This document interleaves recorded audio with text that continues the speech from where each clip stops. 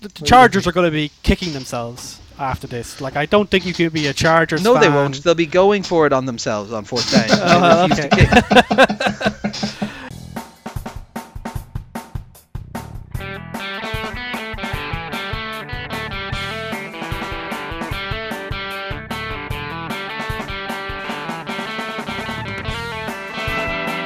So hello and welcome to All Four Quarters, your one-stop shop for news, views and overreactions to all things NFL. Another week's in the books. We're hitting into the Christmas stretch, and we've started a hashtag Fire Urban Meyer trend. Yeah, hey, got Connor here. I'm back. We also got Ronan. Hello. And we got Sean. Hello. How are we getting on, lads? We're all about to start embarking on our travelling around for Christmas, but for now, how's things in Cork? Grand, yeah. It's wet at the moment. Yellow weather warning in effect. But yeah, heading up to Athlone to home tomorrow. Tomorrow night, probably. Bringing the cat, which will be fun. Very exciting. Probably there till New Year's, and then we'll see. Yeah, no, it's good. It'll be good to get back for a while, and hopefully we don't get trapped up there. I hope there's no post-Christmas COVID restrictions coming that screw everyone over. I'd say more likely than the travel restrictions would just be the chance of an indirect kind of having to isolate for a bit, waiting on tests or something. Possibly. Yeah. But no, and yourself running house tricks. You're already up in Cavan, aren't you? Yeah, I usually come back a bit early. Usually have a bit of leftover leave, especially through these days when there's not much to leave for much of the year. But yeah, back in Cavan, not doing too much. It's pretty quiet. I know, Connor, you're going through some bathroom redo. Apparently, I came back and there's some of that happening here at home. So I'm a few days out from a shower and I'm just like very desperate to get that back online, to be honest. Yeah. So we have the plus out of there's a nice gym just across the road from us, so we've been over and back to them. They have started to look at us weirdly because they have started to realise this person has come over and gone to the pool and has left 5 minutes later, having quite often just gone for a shit because we don't have a toilet down here, but also just using it for showers and stuff like that. So just to be clear, I don't go into the pool and take a shit. Yeah, but at least when you take the shower, you come out wet. So they're like you could plausibly have been in the pool. Yeah, that's just true. Dive bomb in, dive bomb out. Grand job. Oh, but yeah, so it's been an interesting week. Obviously, I missed last week. There's been a lot going on, a lot of excitement around the league. We've had some clenching of positions. We've had some places open up. So I suppose we'll fire into the news. And as we mentioned there, last week you started with the hashtag because you were recording the day before it happened. Jacksonville fired head coach Urban Meyer after a really disaster. You can't even call it a first season because he didn't get to the end of the first season. A combination of like on-field terribleness, of benching James Robinson even though he's the best player, not really helping their first overall pick Lawrence play well, going 2-12, and then like off-field decisions as well. So we have the probably the more recent one would be like the break that like he actually kicked their kicker Josh Lambo during warm-up and then told him he'll kick whoever the fuck he wants, he's the fucking coach. But also like hiring a racist strength coach, telling all of his coaches that they're losers and threatening to fire them all the time. Basically he just sounded like one of the worst people in the world and a terrible example for bringing college coaches up to the NFL and them not being able to manage it. Dara Bevel's been made the interim head coach, but like, yeah, this was as bad as it could have gone, really. Yeah, like, you know, it almost harkened back to wishing that it was still the days where like the issue was that he was clearly getting grinded on by someone who's not his wife the day after a huge loss on a Thursday night football game. Like those are simpler times. But yeah, this is surely a dent in the likelihood of a lot of coaches moving up directly from college, right? Yeah, well, I mean, it's not a very common thing at the moment, and I think there are excuses you can make. You can kind of see, oh, Jacksonville should have seen this coming. I mean, we were talking in season preview pods about the bullying culture that he had back in college and the various accusations against him on that front. So it's not like, I mean, you can make the excuse that this is just Urban Meyer. It was a complete dickhead, and the NFL is less tolerant of coaches who are utter dickheads than in college, where there's like power dynamics where you can bully young kids as opposed to having to bully 300-pound, offensive linemen and stuff. So I don't know what impact it'll have in terms of the hiring of college coaches, but certainly it's just another mark in Jacksonville's long history of really terrible decisions, and one of those that in retrospect everyone can say, well, yeah, we could see this coming. This was the off-field stuff. Definitely seemed that there were hints that this was going to happen, and it's farcical how insane it got after a while. But also on the field, I mean, we watched them in London, and the team really seems to have at least had some good inner spirit. They're really fighting for that win when we saw them play the Dolphins, and there is some talent there. Lawrence has obviously not realized his potential, but I mean that could be put down to the fact that he's in a very toxic situation. So I mean, I think there's a core, kind of a kernel of a good team here. They just need to find someone who's not a complete asshole to run it, who is, I mean, it's a thing that could only happen in America, I suppose, that someone this outrageous could be given a position of power and not be held accountable for years and years and years until finally he gets into a place where all these kind of things come out in the open and his position becomes untenable. Yeah, and one of the criticisms that would have been in place previously about Jacksonville, in particular Shad Khan, would have been that he doesn't move quickly on these types of issues. People were kind of expecting almost like a Bengals style thing of he could be terrible, but because they signed him for 4 or 5 years, that he'll probably be there for 3 or 4 of those. It's probably a positive step from Jacksonville to kind of get in front of this and say, do you know what? No, fuck this. We made a mistake. We need to change it. Now, it doesn't help with the questions that are probably sitting around the management team's decision-making processes, because this is one of many swings and misses. But at least it seems to be taking a little bit of ownership for them making a mistake and trying to get past it, right, Ronan? I would like to believe so. Like, this was a project of love for Shad Khan. He was the one pushing internally to hire Meyer. All these rhyming things. But anyway, he was the one who really wanted this guy. And there obviously, as we mentioned, a lot of red flags about this guy coming in from the college level. His kind of attitude towards coaching being very much domineering approach, which may work in college, where you're trying to get like a bunch of kids to basically play tough. But at the NFL level, where you're dealing with professionals, people who have family, people who have grown up, people who are many in their 30s, that kind of stuff doesn't really fly. And it's important to note that Meyer, he lost his fellow coaches by basically saying that they're all losers and it's all their fault.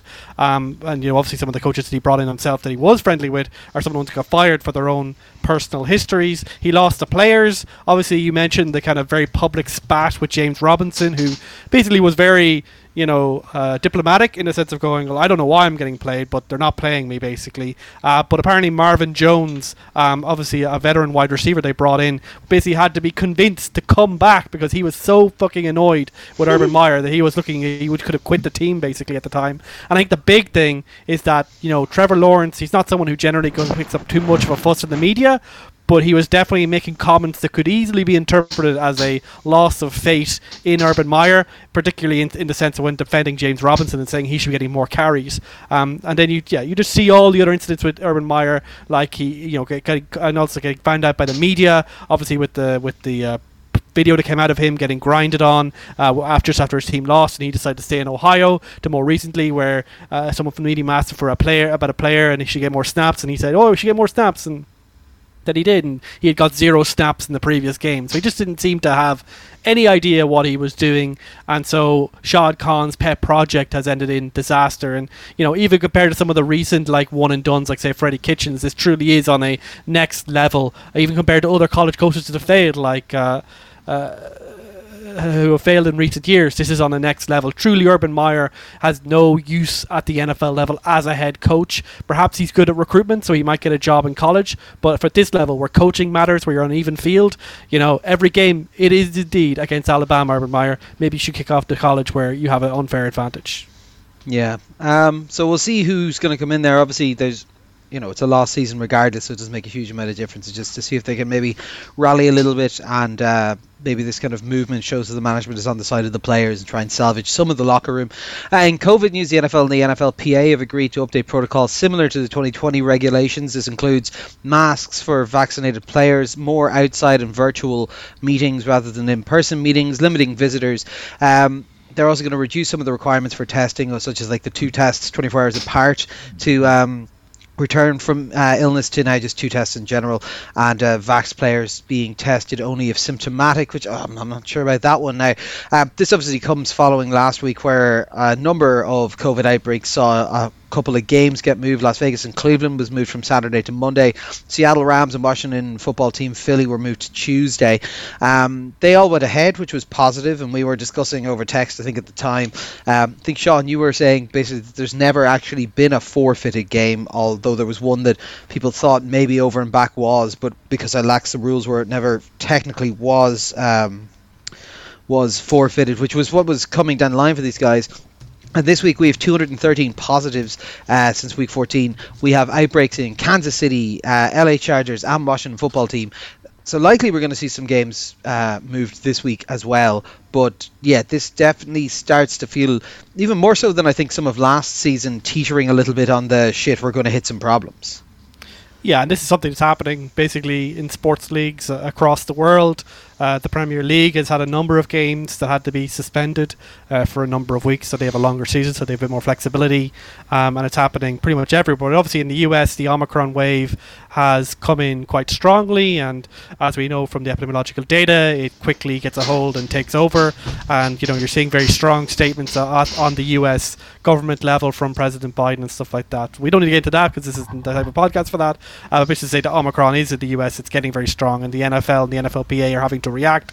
And I think the first set of changes make complete sense, returning to those 2020 regulations, tightening things up, and basically treating no longer treating vaccinated players as if they are completely safe. Basically, the kind of reward for being vaccinated, you can basically act as if it wasn't there. We do know that vaccinated people can spread it, though less than unvaccinated people, and obviously much less at risk and much less to be symptomatic. But it makes sense to just go to that level, and these are fairly trivial things, and the infrastructure should exist given what happened last year. I think the most controversial change is this change to the return to play protocols in regards to COVID-19, where no longer does it have to be 24 hour apart. You simply have to have 2 negative tests within any time frame, and so obviously you would imagine there's going to be a lot more aggressive testing to get around there. And of course this change where vaccinated players will no longer be automatically tested. So effectively the only things that will exist is that if they're symptomatic they'll be tested, and then there'll be some random spot checking, but the symptomatic thing, which is obviously supposed to be like the most important one and the one that catches these, is obviously creates a lot of perverse incentives, because obviously players and coaches and other people might be somewhat incentivized not to say that they're symptomatic to avoid a bunch of testing and a bunch of people being sent on to the COVID list and having to forfeit a game or lose a game because of your lacking so many players. So look, this week already we've seen Kansas City have a huge outbreak, missing players like Tyreek Hill. I think at the moment Chargers. we got 15 players that have been put onto the COVID list, Chargers, I think you're dealing. Joey Bosa is probably the highlight there, and the Washington team, that they were already kind of dealing with it, and I think they have a bunch of other players coming on every day. It still feels like unsurprising, I suppose, for the organisation. But yeah, obviously the NFL will do everything in its power to make these games go ahead, and we established a precedent last year when they forced Denver to play without a quarterback, that there's a huge extreme they're willing to go to make games happen. But I will say just to bear in mind that in that case the organisation had completely circumvented what the regulation was meant to be, and there was an element of punishment that went into them making them do that. Yes, but I think we've already seen 2 teams in these games that were moved have to play third string quarterbacks that weren't even on their roster a week before. So obviously I think due to that change to the practice squad, you can get a quarterback in on short notice, but when you're giving guys who haven't even on your squad, aren't even on your own practice squad, the NFL is pushing to the limits what might be seen as fair play. And as a Seahawks fan, perhaps it's probably not the most egregious case, but the Rams were the team that caused the game to be delayed, but by the time the game came around, Seattle were dealing with their own COVID outbreak and ended up being short-handed compared to the Rams. So from a competitive point of view, you could rightfully be a bit annoyed there. But yeah, I'm sure there'll be a bit more controversy coming up here, and a lot more cases are coming through every day, it feels like. So yeah, a lot of lopsided or unavoidable kind of controversy likely to come down the road due to COVID-19 for the rest of the season. Yeah, we're not at 2020 levels yet. I mean, we have to remember last year there were games being moved weeks and stuff, just so that the people had their bye weeks moved so they could fit in games and all this kind of stuff. We're not at that level yet, and hopefully we don't get there. I mean, it does seem that the NFL is going to make an effort to try and play every single one of these games. I think last year when they made the Broncos play without a quarterback, it kind of demonstrated that come hell or high water, all these games are going to be played. Obviously, it wasn't ideal for the Browns, as we'll talk about. Their season basically now almost effectively over because they couldn't field a team that could beat the Vegas Raiders. So I mean, it's unfair, but what are you going to do? Just on the history thing that you mentioned, yeah, there has been no forfeits whatsoever in the league's history.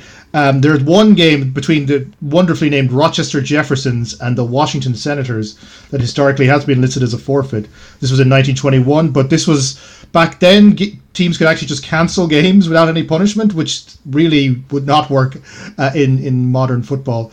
So modern records considers it a cancellation, but there's been no team has ever forfeited. Games have been cancelled because of strikes or such like, but there's never been a forfeited game, and I doubt there would be. I mean, if the Broncos are willing to play without a quarterback last season, then it kind of demonstrates that all teams are going to fight. And even the Browns, I mean, they were competitive. Their talk was that they were going to get blown out, and they ended up almost winning the game. So I mean, the teams are generally, if you can put 22 players on 11 players on each side of the ball who are of NFL caliber, you can generally be competitive. And so I think teams will continue to do that. But hopefully, yeah, there seems to be a lot of kind of contradictions in the new policies. They're tightening up some areas and loosening some other ones. So I'm not sure it's actually going to make much of a difference. But I mean, as Omicron continues to expand, it's only inevitable these kind of things are going to happen. It's going to be interesting to see if we get to the playoffs, because playoffs are going to be when you can't really start moving teams to Tuesdays or whatever. That's when there are going to be some serious issues about fairness and sporting integrity if it continues into January. Yeah, we'll have a look at a couple of transactions. So Minnesota have waived, actually this is the main one we'll talk about, Brashad Breeland, a cornerback, came after an on-field fight with players and coaches. What's the story that's come out from him is that there was essentially a disagreement with a coach that started in one of the meeting rooms. He didn't expect it to come out onto the field, but once they were on the field it happened, and then some other players got involved in it as well, but the team decided to cut him. It's an interesting move. He hasn't exactly been playing particularly well this year, but they also don't have a ton of depth at cornerback in Minnesota at the moment. It does seem weird to waive a starting player when you're trying to play your way into a wild card spot, but look, they obviously think that whatever it was serious enough to justify kind of getting rid of him. I don't think he was actually. I think the majority of his money has been paid out to him already, because I think there was only a couple of game day guarantees for if he suits up left, so it wasn't saving much money or anything. So they must obviously think that this was worthwhile. I didn't read a huge amount about this, if I'm honest. I just read a couple of kind of short pieces on it. Yeah, look, it just seems like a situation that got out of control, and it's an organisation that decided that having a player like that was more disruption than it's worth. He's kind of a very much replacement level starter, like good enough to start but not good enough to really put up with this type of issue. I think they got Patrick Peterson back recently, so he was there's more room to move on, and they have the two younger guys, Mackenzie Alexander and Cameron Dantzler, who'll probably get more snaps because of it. But like, for a team whose defensive back depth isn't great, it definitely was a move that seems to be pushed by the organisation, basically taking a stand and saying we don't need this right now. And look, he'll probably get picked up somewhere. He's kind of kicked around kind of decent teams in recent years, so I imagine he'll probably pick up maybe a team that's very desperate and is still contending. Yeah.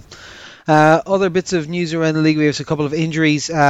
Tampa Bay, and we will come on to this in a wider sense as well, with Tampa Bay losing weapons and what the knock-on effect for their performance has been. But Tampa Bay have now lost wide receiver Chris Godwin, has done his ACL and he's out for the season. I believe he's also out of contract at the end of this year.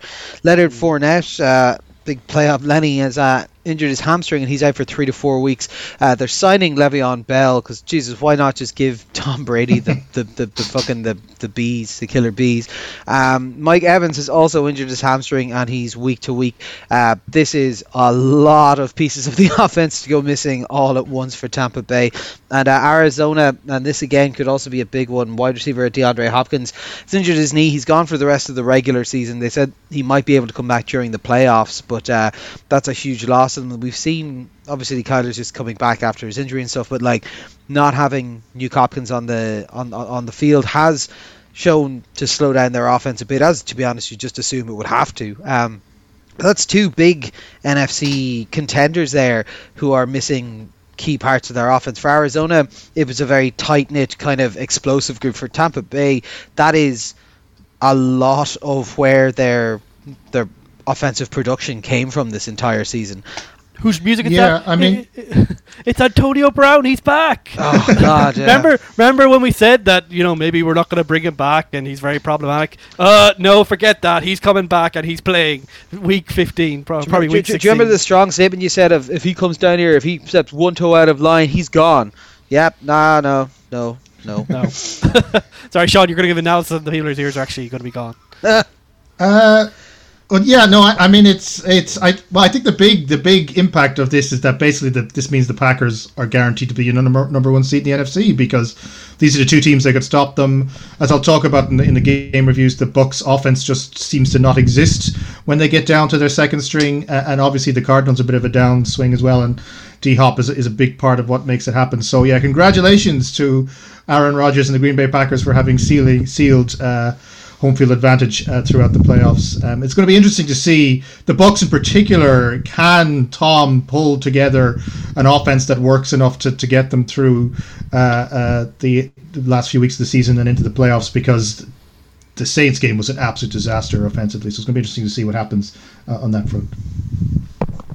Yeah, other moves around is Tennessee. Julio Jones is injured his hamstring. He's week to week. Man, that has just not worked out for them at all. Denver quarterback Teddy Bridgewater is concussion. He's also week to week. Pittsburgh tight end Pat Freiermuth is concussed, and he's also week to week. And the Chargers tight end Donald Parham is concussion. He's week to week. To be honest, I'm amazed. When I saw that Parham injury live, it wasn't live, so I was rewatching it, but it just did not look in real time like that was just a concussion. That looked like it was something significantly more dangerous. But yeah, this is Tennessee are just holding out until they can get King Henry back. Denver, Teddy Bridgewater not being there, not a big fucking deal. They're not exactly contenders. Freiermuth is a big one for Pittsburgh because they are pushing on the bubble, and to be honest, Big Ben can't throw it, so he needs tight ends that are within 5 yards of him. And the Chargers, that's going to hurt them a bit. But yeah, it's not a great week for a lot of these kind of contenders, or in Tennessee's case, locked up the playoffs, but God knows what they'll look like. Yeah, look, these concussions, there's a lot of concussions every week, and we kind of don't talk about all of them, but I think these three all looked really bad on the field. In particular, the Donald Parham one, where the movements that he was making after his injury were quite scary. Basically, yeah, everyone presumed it was a neck injury. Yeah, he was making involuntary jerks and things like that, and it was just a very scary situation. And we're just thankful that he and Teddy Bridgewater also seemed to be in a lot of distress when he got his concussion, and he had to be strapped down, basically completely taken off. That we're just all the news we've heard is good and positive, and hopefully it's just a concussion in terms of their injury. That's what we're being told. Whether you should play them again until everything's 100%, I would have questions, but in Teddy Bridgewater's case, the Denver Broncos might feel they have no choice, and Freiermuth also looked pretty bad on the field. So look, these were just three what we were calling concussions, but which looked really bad in the field, and just worth saying that we're very thankful that these guys seem to have got through, and it isn't as bad as it looked there. And look, for Julio Jones, yeah, he played for a game and a half, and then the hamstring kind of got up, and he basically has to be productive since he come back, so he might be someone that they might just want to rest again. I think AJ Brown is designated to come back from IR, so maybe that could give him a little bit of help in Tennessee. And then Henry, they're hoping to get back, if not in week 18 if they need him, if there's still playoffs up in play, or in the playoffs. So yeah, but I think for Julio, for them, probably just need to put him on ice, just play it safe, and deal with the fact that you're probably less likely to win, and get the number one seed. I think that's probably out of the question now. Just get your win against, I think, Jacksonville left, and get into the playoffs, and we'll see where you go from there. Because I think once they're fully healthy, Tennessee, we know, are a scary team, but there's no point in playing these guys if they're just going to re-aggravate these injuries that they've had all year. And I suppose we'll move on and take a look at the games from last week. So first up, Kansas City at the LA Chargers. This is the battle for the top spot in the AFC West. It's now been locked down by Kansas City in a 34-28 overtime win. Mahomes looked resurgent, 442 yards, 3 touchdowns and an interception. Kelsey just had a hell of a day, 191 yards and 2 touchdowns. A big chunk of that coming on that overtime one that honestly, I don't really get it. Like, I love the Chiefs and I love Kelsey and he's great crack. I don't understand why people find it so hard to tackle him. Like, he's big, but like he's not overly fast. He's not overly quick. There's no reason, apart from Derwin James not being on the field during that play, that one of those 5 defenders that Kelsey ran past, and I would say trundled past, shouldn't have managed to be able to actually catch him. He'll look big as well, 148 and a touchdown, a couple of big ones. Herbert looked pretty decent, 236, 2 touchdowns and an interception. He kind of was very slow to start, and the Chiefs looked to really dominate the first quarter. Then the Chargers came back into it and that kind of stuff. But there was a lot of interesting play calling decisions that happened in this one, particularly on the Chargers side of the ball. They basically decided that they don't like the idea of kicking field goals. They are afraid of kind of leaving points on the board, so they just went for it on 4th down quite a lot and were unsuccessful. I think 2 of 5 on 4th down attempts. The rush game went okay, like I think nearly 200 yards in it, but they had to go away from it at times because they just were freaked out a little bit. The big one here was the Chiefs' defense looked quite good, particularly the linebacking core, because Gay was out in this one, but Bolton was in there, and he was all over the place disrupting stuff, and it was great to see, particularly because the question I had going into this one was, with Chris Jones missing the game, with 1 or 2 of the other defensive players missing, who's going to be able to step up? And it was Bolton who stepped up in a big way, and yeah, was very impressive. Unfortunate for the Chargers, they couldn't get it done. It does kind of feel a little bit like, I know we said probably once a year, but these overtime rules, I'm still not 100% sure on the just, that the Chiefs got to hold the ball and win it rather than letting the Chargers offense also get a shot at something. It felt a little bit unfortunate after what was a very closely fought performance. The Chargers are going to be kicking themselves after this. Like, I don't think you could be a Chargers fan. No, they won't. They'll be going for it on themselves on 4th down. Okay. Look, this is just a situation where, like the Chiefs played really well. Like Mahomes looked more like Mahomes. Like, there were a couple of mistakes, particularly down the stretch, where you thought there was maybe a chance the Chiefs could have ran away a little bit before they let the kind of Chargers come back into it. But he was getting a lot of help from, as you say, Travis Kelce, basically completely rampant, basically seeming to be untackleable, getting open at will, and Tyreek Hill also having a really good game. And you're kind of going, like, a lot of teams have shut down the Chiefs by shutting down those 2 guys, and Brandon Staley's supposed to be a defensive coach, and you're kind of going, you couldn't just do what like the other teams have done, just cover those 2 guys, make them pass it to Mecole Hardman and see what happens, or even just make them run the ball more. Like, I'm not sure about that, but like Sean can probably talk about that. But I think on the Chargers side, like, okay, I get it, like the analytics and blah blah blah and all that kind of stuff, but there's two sides. Firstly, like, this level of aggression in certain scenarios to me didn't make any sense. Coming up to the end of the half, you have a good opportunity to go in ahead of the Chiefs, kind of set a good precedent, be a touchdown ahead going into the second half. And you're at the end of the half, so you have very limited flexibility if something goes wrong, and they just decide to go for it anyway.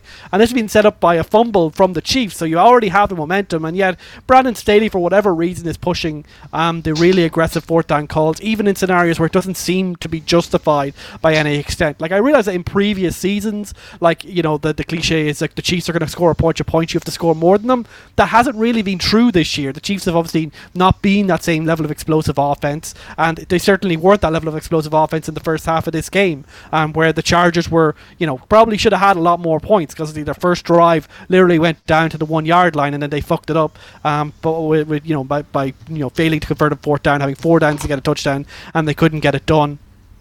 And then, just to compound that situation and the turnover they had in the first half by doing this at the end of the half and refusing to go in 7 points ahead, it was just a very unusual situation to go. And then things didn't get better when they go into the third quarter. They their first drive again, they fail to score by choosing for going on 4th down. Then they have a fumble literally on the goal line.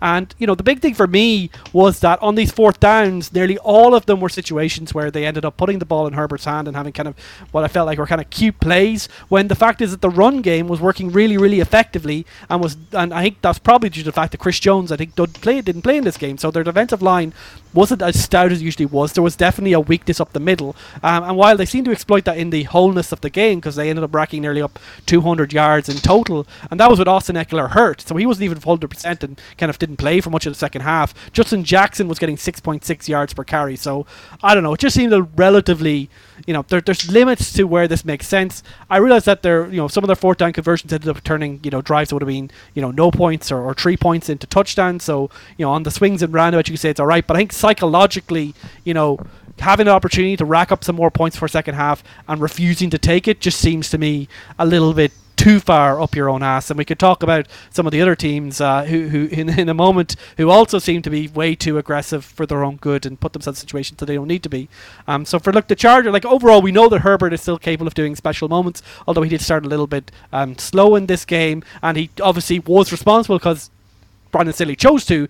On those fourth down conversions, he wasn't very good. He didn't get it done, and ultimately you have to put some blame on him when you see him as a franchise level quarterback. And their defense, when as you mentioned, they lost their star safety, it basically seemed to fall apart very quickly. This is a defense that for long stretches this season has been way, way, way below par, and it seems like there's only one or two pieces go out and the whole thing seems to collapse in itself, and the Chiefs were able to just get Hill and Kelsey, as I say, basically going completely over them for long parts of this game, especially in that second half. So for the Chargers, I get it. It's aggressive. It's part of their identity. But maybe as you take this game, which obviously means that you're probably going to the wild card instead of a chance of winning the division. Maybe you should take some lessons from this. Maybe you should tone it down a bit as you get into January football. These types of margins are what makes a difference, and you do need to just maybe take a little bit more. There are limits to what you should be doing, Brandon Staley. Maybe tone it down a little bit, in my opinion. Wow, Ronan, I'm surprised. I thought stats guy Ronan was going to be talking about blind adherence to the analytics and just doing what the numbers say, and then my job would be come in to talk about the importance of context and psychology. But now he's totally stolen my thunder, so I don't know what to say now. It's okay. Sean, just say beep bop up, computer says go for it. That would make sense if it was a team of me's or a team of Brandon Staley's out there, but you're not dealing with a team of computing machines. You're dealing with a team of players in an incredibly emotional game, and you continually putting the defense, which worked really hard in the first half to create a situation where it could be 7 points up, basically leaving their work very, very much feeling undone. No, yeah, I completely agree with you. I think momentum is so huge in the NFL. And okay, so the first time they went on for fourth and goal, whatever, and failed, fine. You're trying to get points on the board. The second time, when you're 3 seconds left in the second quarter, and you're up but not by much, you got a chip shot field goal, and you've already missed a fourth and goal, just kick the fucking field goal. Don't try and get fancy in situations where the obvious play is to just take the points. They ended up, I think in the end, probably they lost somewhere between 2 and 5 points in terms of making the decision to go there, because the Chiefs also screwed up a fourth and short as well. But for the Chargers, it's odd, especially when your default is to try and pass in those situations. If you're going to go for fourth and short, you should probably default to the run game. The run game, which was, as you said, was doing quite nicely, but they just don't seem to trust it in key spots. And in all the really key spots, Staley seems to call pass plays because, Herbert's the superstar and he's going to get things done. But I think that was the mistake in terms of that. It takes away from the fact that this was actually a cracking game. I just want to emphasize how much I enjoyed this game. And I remember there was a Thursday night Chargers-Chiefs game maybe 3 years ago, which was equally kind of fantastic and ended up being a 29-28. So, they should definitely just make the Chiefs and Chargers play on Thursday night forever. None of this Panthers versus Texans bullshit or Bengals v the Lions or whatever. The joy of the Jags versus the Texans last week, I think, wasn't it? Jags just give us the typical early season TNF. I know they got to get around the league and give every team one shot or something, but just give us the Chiefs and Chargers. Jesus Christ. The Chargers, they're a fun team to watch. Herbert is obviously going to be a massive superstar. They're developing something on the offensive side, even if they don't quite know what they have. Their defense is not going to be good enough in big games. When it gets into playoffs, their defense is going to be killed. And even their pass defense, which is supposed to be the stronger part of their game, was really weak here. They got kind of outplayed a little bit in terms of the Chiefs. The Chiefs, what I found interesting about the Chiefs' offensive style is you can kind of see them slowly over the past 4 or 5 weeks beginning to work these mid-range passes, beginning to work out how to exploit these defenses that are being set up against them. The shell defenses, the cover twos, or whatever. They're trying to force teams to cheat, and they're getting better at getting Kelsey or Hill involved between the front seven and the secondary. And it's beginning to work, and avoiding turnovers was also a very big part of where it all went wrong for the Chiefs. So the offense getting back into the groove. This was probably the best non-Raiders offensive game I've seen from the Chiefs in about 6 weeks. Ironically, the defense had probably its weakest game in the last 4 or 5 weeks, giving up 28 points when they were averaging giving up 10 or whatever. But they did step up when they needed to. The big goal line stands, the stops on all those 4th and 1s, they got to give credit to that. So yeah, this probably wins the division for the Chiefs. They're looking like they're going to get the number 1 seed in the AFC, which kind of wipes out all the early season narratives about the Chiefs being done and being finished. They're probably the favourites to go from the Super Bowl from the AFC side now, given the way things are going. It's not quite where it needs to be, but it's getting there. And for the Chargers, they'll be a fun playoff team. They'll probably lose a wildcard game like 37-36 or something. It kind of feels like this is where this team is at, that they're going to score lots of points, but at the other end, they're just not strong enough to compete at the top end defensively. Yeah. No, it was good. And like I said, I just also the stress, because I think it mentioned by Ronan there were moments in this game where Pat Mahomes completely whiffed on things, which were just weird, because overall very good performance, but also like the 4th down one that was the turnover, where he just completely missed through at a completely wide open, I think it was Demarcus Robinson, so he could well have just been in the wrong place. But like, it was just there was a couple of small mistakes that if they kind of tighten those up, it'll make a huge difference moving forward. Next up, Green Bay at Baltimore. This one, 31-30, had no business being this close. Baltimore were down 31-17 with 10 minutes left in the game. They came all the way back, made the decision to go for a 2-yard conversion, and shit the bed again. Huntley went just over 200 yards and 2 touchdowns, but he also put like 70-80 on the ground and 2 touchdowns rushing. Basically, their offense was him and the tight end Mark Andrews, who had 2 touchdowns as well. This is a very injured Baltimore team. They did well to pull themselves back into this game. Rodgers looked fine and efficient, 268 and 3 touchdowns, mostly catching up with Marquez Valdes-Scantling on that. Couple of kind of missed red zone opportunity for them, but for the most part, like, they just kind of did their job, didn't overdo anything, didn't overly open up their playbook to show too much off. Like, again, I think they were playing to the fact that it was 31-17 with 10 minutes left and didn't think they needed to do too much, and allowed the guys to sneak up on them. And that has happened in 1 or 2 Green Bay games this year. They need to maybe keep an eye on it. But it was a win they needed to get, and they got it. I am very intrigued to know what your thoughts on this 2-point conversion stuff is, because I know that there was 40 seconds left in the game or something along those lines, and there is some degree to which, like, that should play into it. We talked about that situational thing beforehand, that like, surely you tie up the game and you say, right, you guys work it into field goal range if you want to win and not go to overtime, versus we'll try and make a 2-point conversion on the off chance that like you're going to make it in and be able to win. Like, I don't like it. I don't like it. And normally I'm a big advocate of going for the win there, but I don't like it there in that spot.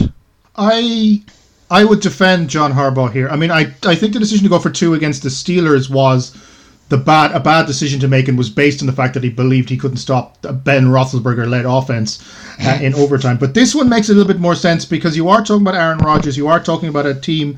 I mean, the guy's the master of like the not the 2-minute drill, but the 30-second drill. I remember what it was like somewhere back in week 4 or 5 when they were playing the 49ers, and the 49ers were crucified for leaving 35 seconds on the clock because everybody knew Rodgers was just going to go and get them down the field to kick the field goal. You're in a very tough spot here, because if you kick the extra point, tie the game, Rodgers is going to have at least 1 shot to win the game, and possibly 2 if he wins the coin toss for overtime. Versus if you actually get the 2-point conversion, then Rodgers essentially has only that 1 shot. That if he either gets down the field, kicks the field goal, and you lose anyway, or he doesn't and you win. So I can kind of see, in terms of the thinking about the game situation, there makes a certain amount of sense. You also do have the momentum. You've scored 13 points non-stop. You're looking, Tyler Huntley's looking quite good. Everything's kind of clicking together. I can definitely understand the decision to go for 2 here to try and give yourself the biggest chance to win this game. But they just didn't execute, but what happens? I mean, I thought it was overall quite an impressive offensive performance by the Ravens, given the situation they were in, and given that the Baltimore offense has been very up and down all season. I thought they're up against a pretty good defense. Tyler Huntley is quite inexperienced, although he looks quite good. Andrews is developing into the number one target guy. That they were getting the ball down the field. They had the ball down the field a few times and didn't kind of turn it into points and stuff. So there was, I think they were in this game, even if the scoreboard didn't suggest they were in this game, right up until the end. But ultimately, they just weren't good enough to beat the Packers. And with the Packers, it's this ominous feeling I'm getting. They're just going to win it all. They are literally the only team that looks to be on this level on both sides of the ball. That obviously Rodgers, for all I hate him for the vaccination immunization crap and the, his Big Lebowski kind of persona thing that he's doing at the moment. He's playing at such a high level. You can see he's really locked in, and their defense is actually quite good. It's not top 5, but it's certainly top 10, and they're definitely competitive against the best offenses in the league, and they will make teams against them work to get points. They're going to be very hard to stop, especially if they have home field advantage, which they now look like, due to the injuries, as I've talked about, they're going to get. So I think it's going to be very hard to stop the Packers getting the Super Bowl, and I think it's going to be very hard to stop the Packers winning the Super Bowl. And I just get that ominous feeling this season's going to be all about Aaron Rodgers, and it's going to make me sick because the guy, disregarded important health and safety protocols and put other people at risk and all this kind of shit. He didn't seem to care about it, and it pisses me off. But he is, at the moment, probably the best player in the NFL, and he's leading a team that looks well set to win. For the Ravens, they're in a scrap. They may not even make the playoffs, which is just ridiculous, given it talks about the AFC North is such a weird division. Every team is really good, but also not good enough. I still think they'll probably end up winning the division, but they could easily end up out of the playoffs entirely, especially the longer Lamar stays out. Because Tyler Huntley is good, but he's not Lamar good. So it's going to be interesting to see what happens in terms of that. But I trust John Harbaugh. I think he knows what he's doing. I think they've got good coaching, and that'll get him over the hump in the last few weeks of the season.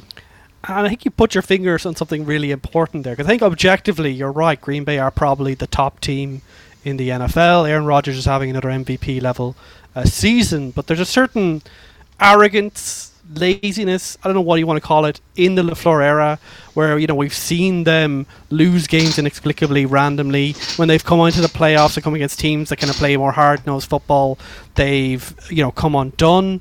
And they've never managed to make that jump in the LaFleur era to obviously making the Super Bowl, winning a Super Bowl. And obviously with Aaron Rodgers and the quality of the squad, that is basically what they're looking to do. And the arrogance in this game kind of comes across in both sides of the ball. On the offensive side, like, they dominated for long periods of this game, and they seem to have things more or less in hand. But I think, as Connor alluded to, towards the end of this game, when they were up, they went very, very conservative. They just ran the ball continuously with A.J. Dillon, and basically, we didn't even see the flashes we've seen in similar situations for Aaron Rodgers, like a quick slant to Devontae Adams or similar. And when the Ravens did a fairly good job of shutting down Devontae Adams, despite the fact that they're so short-handed, particularly in their secondary, there's just a little bit something off there. They have just in too many games allowed the other team to come back into it by not being willing to push it a little bit further and kill games off. And maybe to some extent that reflects that Aaron Rodgers is playing injured, and they don't want to make him do any more than he needs to do, and ensure the toe is kept as healthy as possible. But it's just a little bit worrying, because when we get into the big games, which Green Bay will almost certainly be involved with, those are the margins that matter. But on the defense, I think this was just a complete schematic failure by Joe Barry and this Green Bay defense to allow Tyler Huntley to make this comeback. Because Tyler Huntley, yes, he shows flashes of promises. He's obviously a very good athlete, and he's obviously able to pass to Mark Andrews and able to do it more successfully, it feels like, than Lamar recently, who's been throwing more interceptions by doing that. But I think there's two secrets basically therefore to stopping Tyler Huntley, and that is to contain and to cover Mark Andrews. And it felt like Green Bay were incapable of doing either. If you kept Tyler Huntley in the pocket and you double covered Mark Andrews and you forced him to pass it to people like Bateman or Hollywood Brown, basically he wasn't able to do anything. And with Lamar recently, certainly early in the year, though very much not so much in recent weeks, there at least was the threat of the deep ball that you had to pay some respect to it. But with Tyler Huntley and the way this offense is playing, I don't think that really existed. So for me, personally speaking, I don't think there's any excuse for a defense that we rate, that has a lot of talent at every level type of comeback to have occurred. So I think if you're a Green Bay fan, yes, you get the win. Yes, you're obviously the best team in the NFL on paper and objectively based on your play, but there's just something a little bit fragile, arrogant, lazy about this team that I don't like and which might get exposed once again in the playoffs. As for Baltimore, they're the exact opposite. They're a team that is carrying a injury-ravaged roster, obviously starting with Lamar, but their secondary and their pass rush is completely devastated at this point through injury. And yet, thanks to John Harbaugh and the culture that he creates there, and a culture which emphasises the fact that this is a game for adults, where the players are trusted to do what's required to win games, they seem to stay in games that they have no right to stay in. They always believe that they have a chance in any game, in any situation, and they play right down to the bitter end. And while they're doing that, and I assume it won't, because of that, they won't be too affected by that. It does have to be a little bit of a question that, two situations where they could have won those games and obviously be in the number one seed against Pittsburgh and now here against Green Bay with those 2-point conversions, that it might wear a little bit on the players, that maybe you can trust the defense considering how much it did in the fourth quarter here. Put a little bit more faith in them and not consider them to be a busted flush just because of all the injuries. This is a team that the defense is overperforming given what's happened to them. Maybe give them one shot if you come into a similar situation going down the stretch. Next up, New England, Indianapolis, 17-27. This game was all Indy all the time for the first half at least. They gave him a taste of their own medicine, as they just said, you know what, we're just going to run the ball. Taylor went for 170 yards and a touchdown. Kills just the New England comeback as they went from down 17 at the half to it being 3-point game late. He broke through, went for a 67-yard or so touchdown just around the 2-minute warning and kind of stopped any chance of them coming back. It was built entirely in the first half on Indy's defense and special teams. They had 2 interceptions, they had a block punt TD, and they were kind of just all over the shop and causing issues for Mac, who at the end of has an okay stat line, just shy of 300 yards, 2 touchdowns and 2 interceptions. Those 2 touchdowns coming to Hunter Henry, who had his, the tactical, he'll have whatever it is, isn't it? Normally 3 or 4 healthy games a year where he looks really, really good and then is a little bit banged up and just doesn't really perform the rest of it. He went 77 and 2 touchdowns. But yeah, Indianapolis were just able to keep everything else limited in front of them. New England take a bad loss there. Indianapolis showed that they do have a bit more backbone than we thought. And particularly for my ability to believe in Indianapolis, they gave me a solid taste of, do you know what, we can do this without ever really having to worry about our own quarterback play. And that gives me a sense of better belief in them, that they don't need to rely on their quarterback play, because I still don't trust it. Yeah, this is my big takeaway from terms of the Colts, is that you're getting the sense that Frank Reich and the Colts coaching are beginning to learn that Carson Wentz is a liability, and you can't trust him in big situations, and you have a phenomenal running back talent, so just give him the ball all the time. I think the first drive here, they went kind of pass early, and it was just a mess, and from that point on, when okay, we'll give up on that, we'll just focus on the run, and Taylor had a phenomenal game. He's an amazing talent and would be a worthy MVP if he keeps this up. The Colts look good so they look good offensively. They also look quite good defensively. It's an aggressive kind of turnover-based situation. Very impressive performance they pulled out. They are looking quite good all round. And if they keep this up of keeping the ball in Taylor's hand rather than Carson Wentz, they could be dangerous. They're not out of their division yet either, which is something to say given how big a lead the Titans had at one point. So very interesting to see how the things work out for the Colts. For the Pats, I mean, I would be the first to say that Pats fans did not expect this team to be 9-4 going into this game, given how the season starts. But I think we saw the true limits of this team in this game. We saw that they're not quite the finished article yet, that the defense is explosive, but they have to execute. There were a lot of missed opportunities defensively, missed interceptions, stuff like that.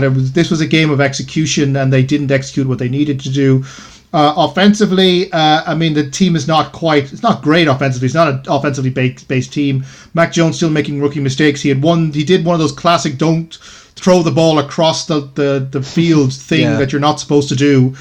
He did one of those. He got away with it. But I mean, that's the kind of thing that he's still making those kind of mistakes. So it's, there's still a work in progress. It's interesting. The Pats are generally better in the second half. In almost all games, I've seen them be much better in the second half than the first half, which means the coaching adjustments are obviously at a very high level. They essentially won this second half 17-10, which kind of shows that they are capable of overcoming their player deficiencies with good coaching. But the situation is, it's going to be interesting to see how far this team goes next week against the Bills. It's going to be very interesting. But I mean, it's fun to watch this team develop.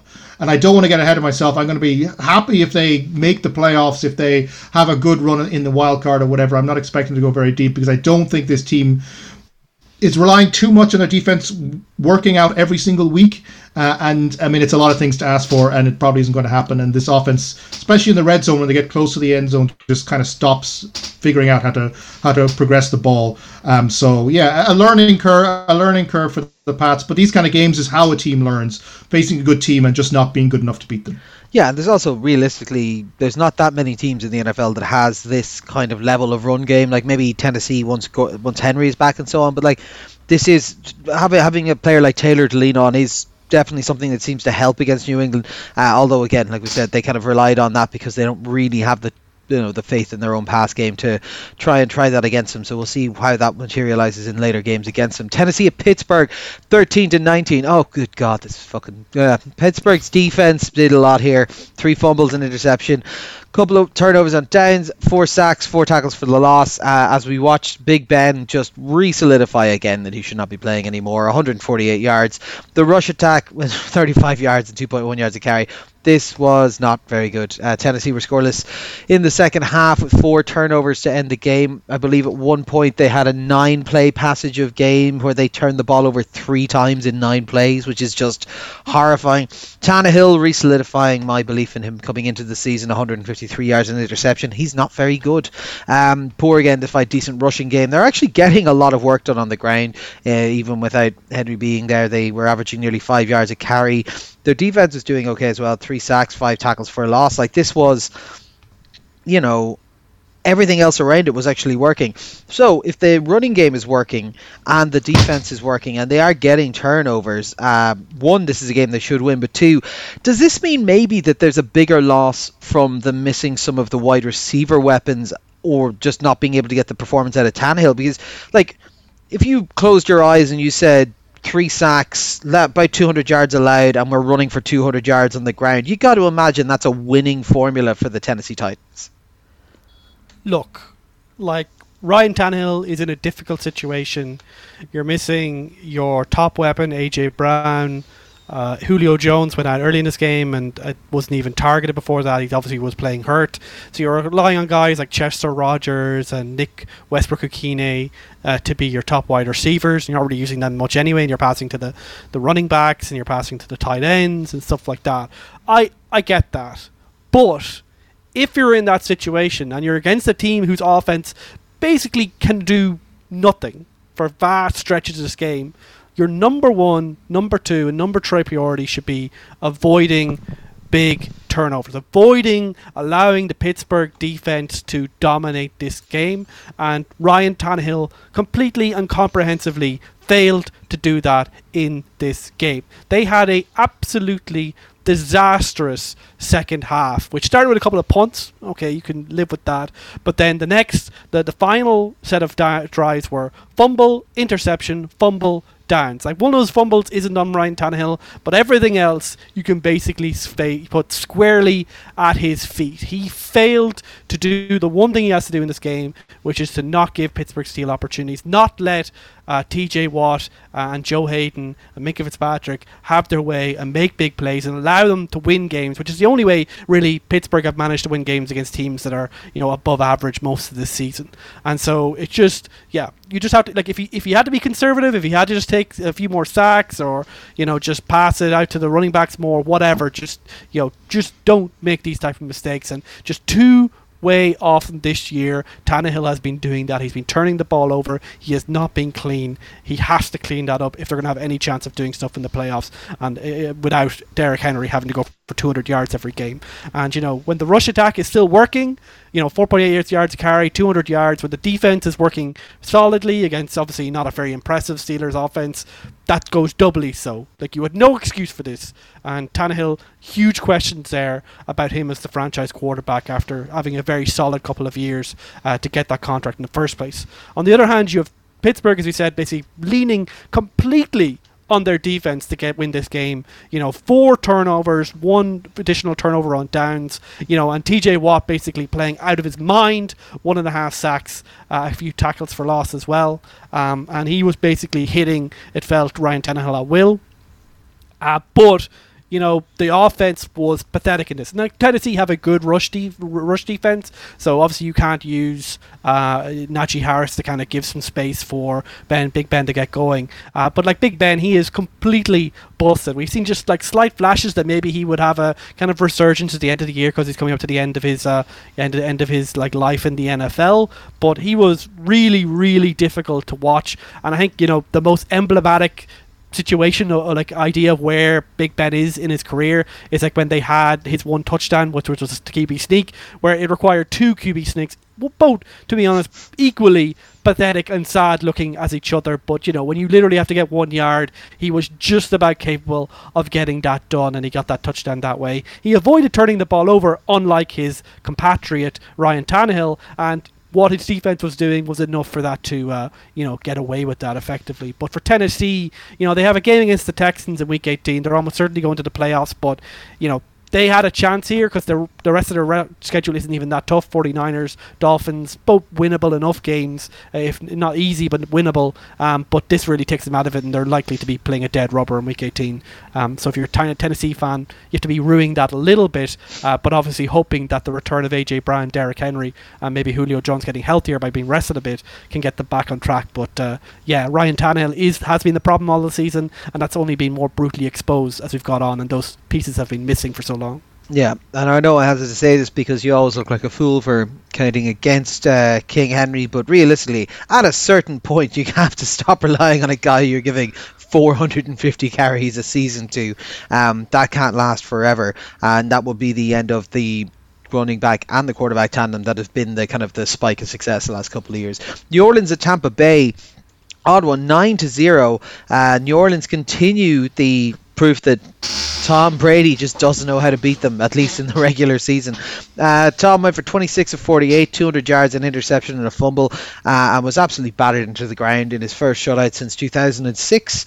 The New Orleans defense were great. Interception, 4 sacks, 7 QB hits. They were pressuring on 25% of everything. Like, it was just madness. And then add in missed field goals, 2 turnovers.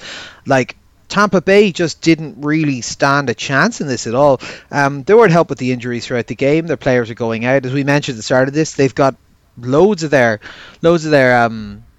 weapons are banged up now. So are an awful lot of their pieces of sideline technology, because Tom Brady doesn't like it when things don't go his way and decided to smash some tablets on the side of it.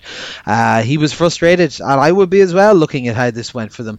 Hill was like shite, but enough to get 9 points, and that was enough to get the win done. Hill got 154 yards and 33 on the ground, stayed safe. Callaway put up 112 yards. It was fine, but it was just the defense. The defense were able to get them done. Like I said, 9 points shouldn't win a game, particularly not against this juggernaut of the NFC in Tampa Bay. But there's just something about New Orleans. They just know how to frustrate Tom Brady. They know how to play him well. It's a big surprise, and it does bode ill for Tampa Bay with all the weapons missing. Is what this towards the back end with the weapons missing, is that what it's going to look like down the line if they don't get pieces back? Or was that a combination of those pieces missing and also just that New Orleans know how to play Tom Brady? Yeah, I mean, it's an interesting game in terms of trying to think about what it means for especially on the Tampa Bay side. For New Orleans, defense was great. Cameron Jordan, great game. They definitely know how to get to Tom Brady, but their offense is just not good enough for them to really make any impact on the playoffs. So I don't really think we should talk about them too much here. In terms of the Bucs, I mean, they've got to be really worried. I mean, it's not just the injuries, and the injuries are going to hurt them because this team has no depth. I mean, this is the consequences of your policy of let's just re-sign our 22 starters and just hope that none of them get injured for an entire season, which basically seems to have been their strategy this year, because we've already seen their secondary depth is basically non-existent, and now we're finding out that their wide receiver depth isn't quite what it wants to be. And you worry the further down this goes and the more into the kind of the tough part of the year they go, the more this team may just start to fall apart. And Tom Brady can't actually do it all, as much as he might like to believe he can, and as much as other people might like to believe he can. So the injuries are a problem. The lack of depth is a problem. But there's also, I mean, they were being stifled even before the injuries racked up. I mean, they were being figured out a little bit. And you would wonder, I mean, this is the thing, every team the Bucks are going to play for the rest of the season, and all of their potential playoff opponents are going to be studying the videotape of this game and being like, how do we replicate this? How do we do the thing that's being done here? And figure out how to get at them. Because now there is this team, when it's on form, 30 points a game, but it's kind of, I mean, it's kind of dropping off very slowly over the last few weeks, and this is kind of the point of disaster. I mean, the big problem with the Bucks going down the line is if you have to rely on people like, say, Gronk being a big part of your offensive game, which kind of happened in the third quarter here. He kind of became the guy that Brady started to throw to all the time. It's not 2011 Gronk. He's not the guy who can make you 10, 12 catches a game and get you down the field. He's a 3 or 4 big plays a game kind of guy. He's your end zone guy. He's your big third down in the red zone kind of guy. He's not a main target because he's going to get tired. He's going to drop passes. He's going to get hurt because people keep hitting him. He's not the player he was, and he needs to be used sparingly. And the problem is when you lose the pieces around him that allowed that strategy to be used, you not only do you lose the injured players, but you now lose the ability of players like Gronk to slot into the roles that were assigned to them. So they've got a lot of things to figure out, the Bucks. This is going to be an embarrassment. The worry, of course, is that if they end up the second seed, they may end up playing the Saints in the playoffs again, because it looks like the Saints might be able to sneak in to the 7th slot. So that could be a very fun, well, maybe not fun if it ends up being another 9-0, but an interesting wildcard game to watch. But the Bucks, I imagine the Bucks coaching are very worried about this game, because this was a disaster from start to finish. And when you have the best player in history as your quarterback and you can't score any points, then something has gone very, very wrong, and they need to figure it out quickly because there's not that much time left in the season to figure it out. Yeah, and finally Cincinnati at Denver 15-10. Cincinnati kind of grind out an important win to keep their playoff hopes alive, and it was mostly the defense that did it. Burrow was fine, but we're talking 150 odd yards and a touchdown.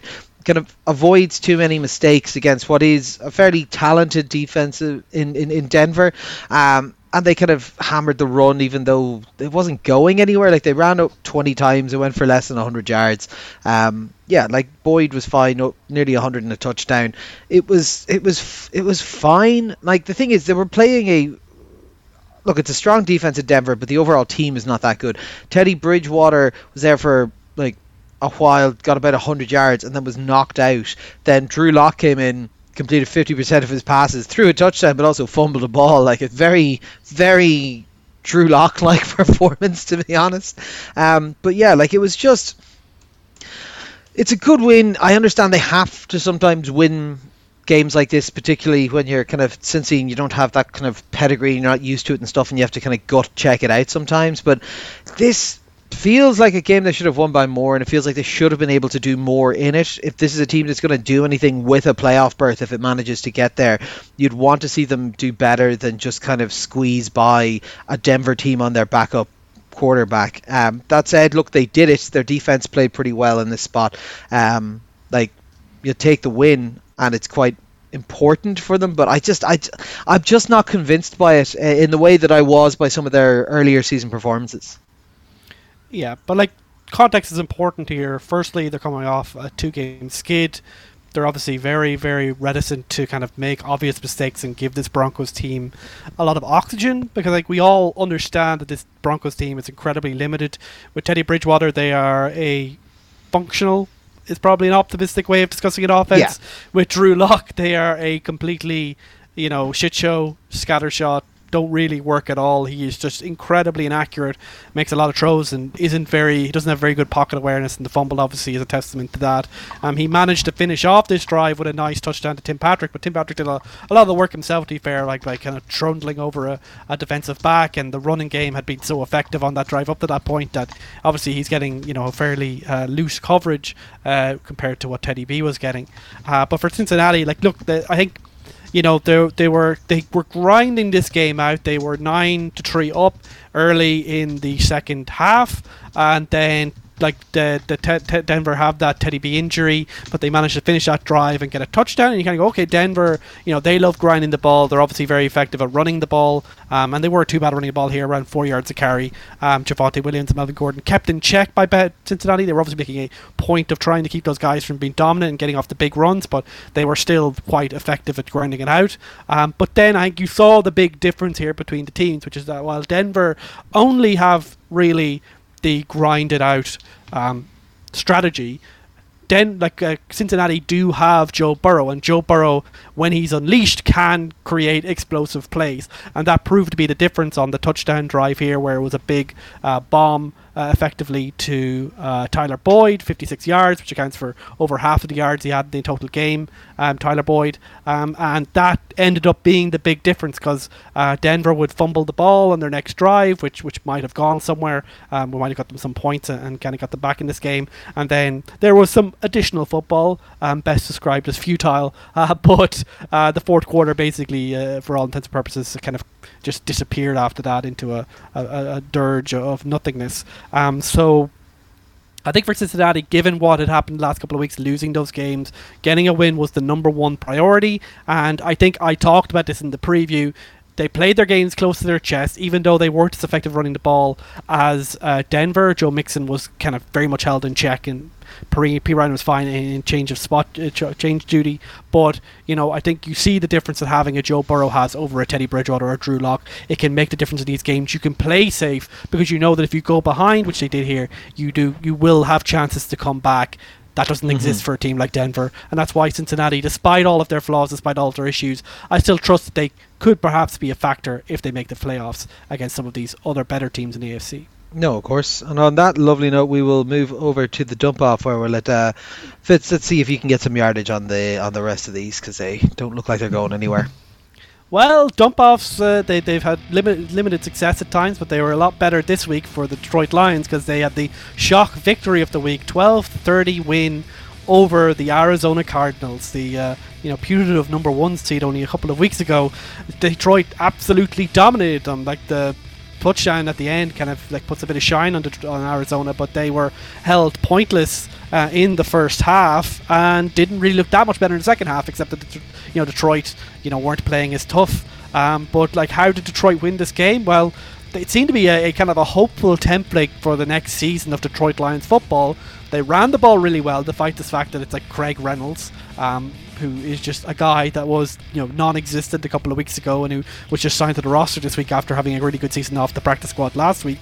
He had over 100 yards. They were running it really well. That offensive line is a fearsome unit, which is a huge thing that they can build around going forward. And Goff looked like the Jared Goff that we know from the Rams days, where if the play action is working, if the run game is working, he can be a somewhat effective quarterback. And he had 3 touchdowns here, around 200 yards, and the play action was just the key there.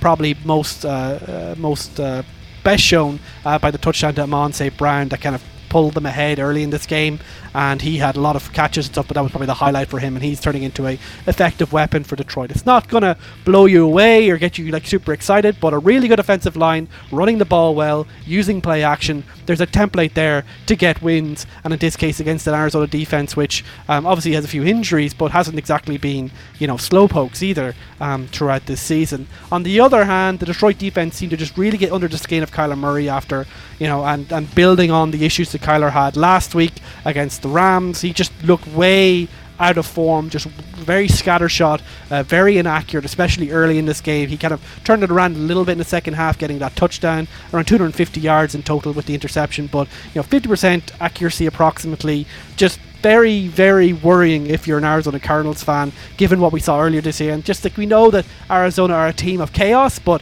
it feels like the Cards are coming up the wrong way in recent weeks, and that division itself could very much is very much in jeopardy now if they continue to play this way. For the Lions, hey, another win. Let's see if they can be a bit of a berserker down the stretch to run and ruin a few seasons. Next up, Vegas at Cleveland, 16-14 win. The Vegas Raiders are bailed out by a 48-yard walk-off Carlson field goal as Carr very, very lucky to get a second chance after throwing a late pick that seemed to have sealed the win for Cleveland, but they went 3 and out on their final drive, running the ball 3 times, playing very conservatively. And Carr, in the notes afterwards, is saying that just give me one more chance and I'll make it up to you, and he just about managed to do so. But this was a Vegas team which isn't really dealing with that many, well, except for the injuries and suspensions and other things that happened. They're not really dealing with stuff, while Cleveland were basically absolutely ravaged by COVID-19, missing pretty much all of their secondary, missing Jarvis Landry, and having to play Nick Mullins at quarterback, who was basically on someone else's practice squad only a week ago. To be fair to Mullins, he played admirably, 150 yards and a touchdown, played within himself, basically was told don't make mistakes and just play safe. And does that make sense? Because Kevin Stefanski wasn't even at this game because he had COVID-19 and they were playing with their backup, with an interim head coach. And they relied on Chubb, who was 4 yards to carry, fine. But I think, it's a testament to Cleveland that they're a tough, hard-nosed team, that they managed to drag themselves back because they had a pretty poor first half, all things intended, 0 points I believe, and their defense showed up, the run game worked, Nick Mullins played okay, they were doing everything they could to drag this half a roster over the line and beat a pretty pathetic Vegas team. But unfortunately, in the end, just not quite enough, and Vegas just about escaped from the dog pound with a win. And yes, very much an escape for a team that we don't trust at all at the moment. Cleveland still in it because of the AFC North, but definitely a huge hit to their chances. This could have been a huge win, put them on top of the division. Now they're fourth and very much looking on the outside in. Next up, Seattle at the Rams, 10-20. The Rams are basically bailed out by Cooper Kupp again, 136 yards, 2 touchdowns. His second touchdown in particular, great anticipation between him and Stafford, and kind of split the safeties. Very, very impressive overall. But he had to do that because the first half of this Rams team was both not very impressive and also had a number of mistakes, 2 turnovers that they will definitely regret. But they get away with it because the Seattle's offense right now is absolutely pathetic. They were being kept alive effectively by how poor the Rams were. They got a lead early in the second half, but didn't do anything for the rest of the game. Like, Russell Wilson was awful, let's be honest, and he had a number of missed attempts, probably the most prominent being a underthrown ball to DK Metcalf that Jalen Ramsey was beat on and was able to make up. Obviously Ramsey's a really good player, but if Russell Wilson was playing at the level we know he had, that was always going to be a big play. But to be fair, he didn't have Tyler Lockett because of the COVID-19 situation, that unfortunate situation where the Rams were helped a lot by having the game delayed and the Seattle Seahawks were hurt by it. So a lot of things going in Seattle, including a few dodgy calls in the refs as well, particularly that PI call on their final drive. Very questionable overall that wasn't called. But if their offense had been even okay, then they wouldn't have had to worry about such things and they would have won anyway. But in the end, the Rams just managed to escape and get a vital win that puts them right back in the NFC West hunt, and Seattle are basically dead for this season. Next up, Washington at Philly, 17-27. We said to Philly all season, keep running the ball. They took our advice against a very poor Washington run defense. 238 yards, 2 touchdowns, over 100 at to Miles Sanders, 2 of the touchdowns for Jalen Hurts. And Hurts was okay in the passing game as well, especially with Dallas Goedert, who had 135 yards and a couple of other nice throws. I think one to Greg Ward stands out for Hurts. 2 turnovers, not great early on, but Washington had that brief fill-up from those turnovers early on, but after that basically just disappeared into ether.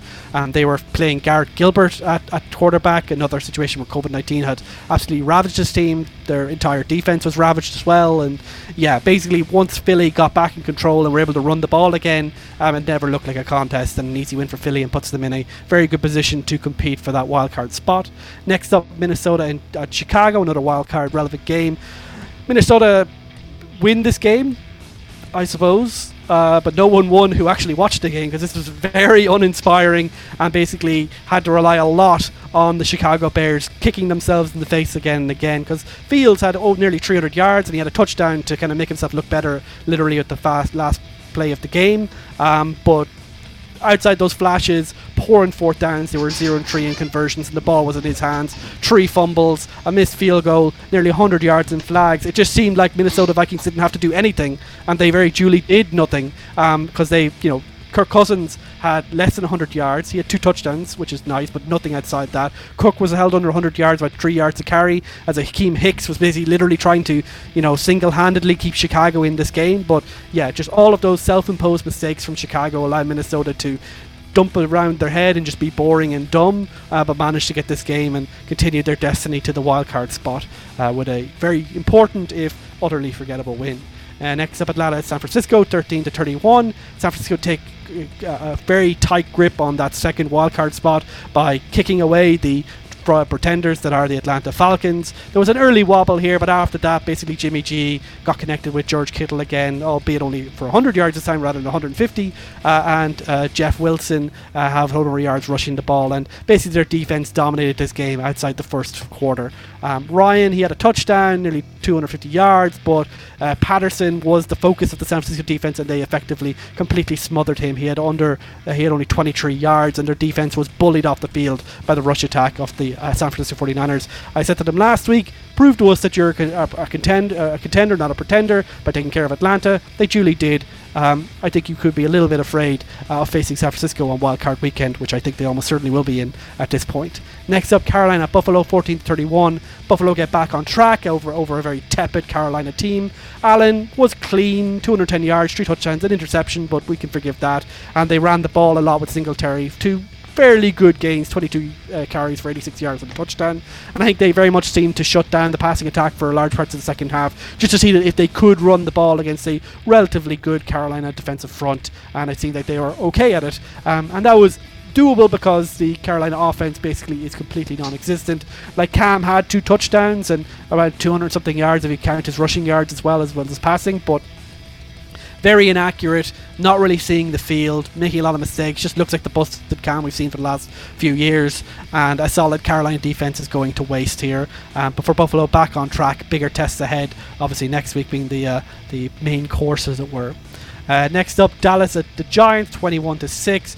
Dallas had to lean on their defense here again to win a game. They had 4 turnovers and 2 turnovers on downs, as DeMarcus Lawrence kind of led the line, and he's been improved since coming back from injury, getting better every week. And if you combine that with Micah Parsons, that is a very scary unit. But if you're a Cowboys fan, you have to be worried that Dak had another very mediocre day, 217 yards, a touchdown, but also a fumble, and the offense is just struggling. Zeke looks poor, number of drops by both Amari Cooper and CeeDee Lamb, and the only thing that really seemed to get exciting in this game was Tony Pollard, who had a few nice slicing runs, but I don't think they had any plays over 30 yards in this game, and for a team that we expect to be explosive, that's a bit of an issue. But they're playing the Giants. 3 interceptions from Glennon. He was pulled for Jake Fromm. That gives you an idea of where they are right now. Saquon was poor, 15 for 50 yards and a fumble, and was basically outplayed by Devontae Booker. Like, their D is okay. It's not the worst defense in the league by far, but with an offense that bad, doesn't really make a difference. The Giants sliding into nothingness, and perhaps big decisions to be made there in the offseason. Next up, the Jets at Miami, 24-31. Miami get their 6th straight win, albeit again in perhaps not the most impressive style. The Jets started brightly again, and yet once again seemed to fade away into nothingness. They had a lot of trick plays, and they got a turnovers early on to kind of get to a lead, but that faded away as Wilson just looks poor once those scripted plays early on are depleted, and he just looks kind of lost, and big question marks there about him as a franchise quarterback. But to be fair, this is a very talent-stripped squad on both sides of the ball.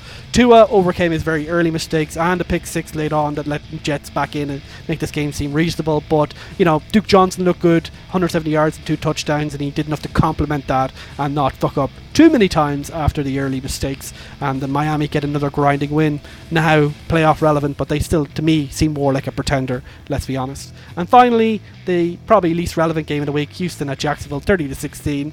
The Jacksonville Jaguars' woes continue in the post-Meyer era, as Davis Mills has a solid game against them, 200 yards and 2 touchdowns, though an interception as well, and he's been solid, backup level person who'll probably be sticking around with the Houston Texans for a few more years, and found Brandon Cooks for over 100 yards and 2 touchdowns, and just considering he has no offensive line, no run game, no defense, I'll give Davis Mills some credit here. On the other hand, he basically outplayed Trevor Lawrence, 230 yards, another very uninspiring display. At least under Bevel, they're running the ball with Robinson for 88 yards and a touchdown, but overall they just look like a completely lost team, particularly on the defense. Very much playing at the year, and wholesale changes coming for the Jacksonville Jaguars. So that's the dump off for week 15. Talk to you next week. Exciting. Let's look at next week's games. So Thursday Night Football, San Francisco at Tennessee. We've gone for San Francisco across the board. Look, we talked about it in the previews. We talked about it, I think, in the news as well. Tennessee are shorthanded. They have a massive problem at quarterback at the moment, and I'm not sure how that's getting better. San Francisco have been playing decently and are really pushing into the wildcard spot here.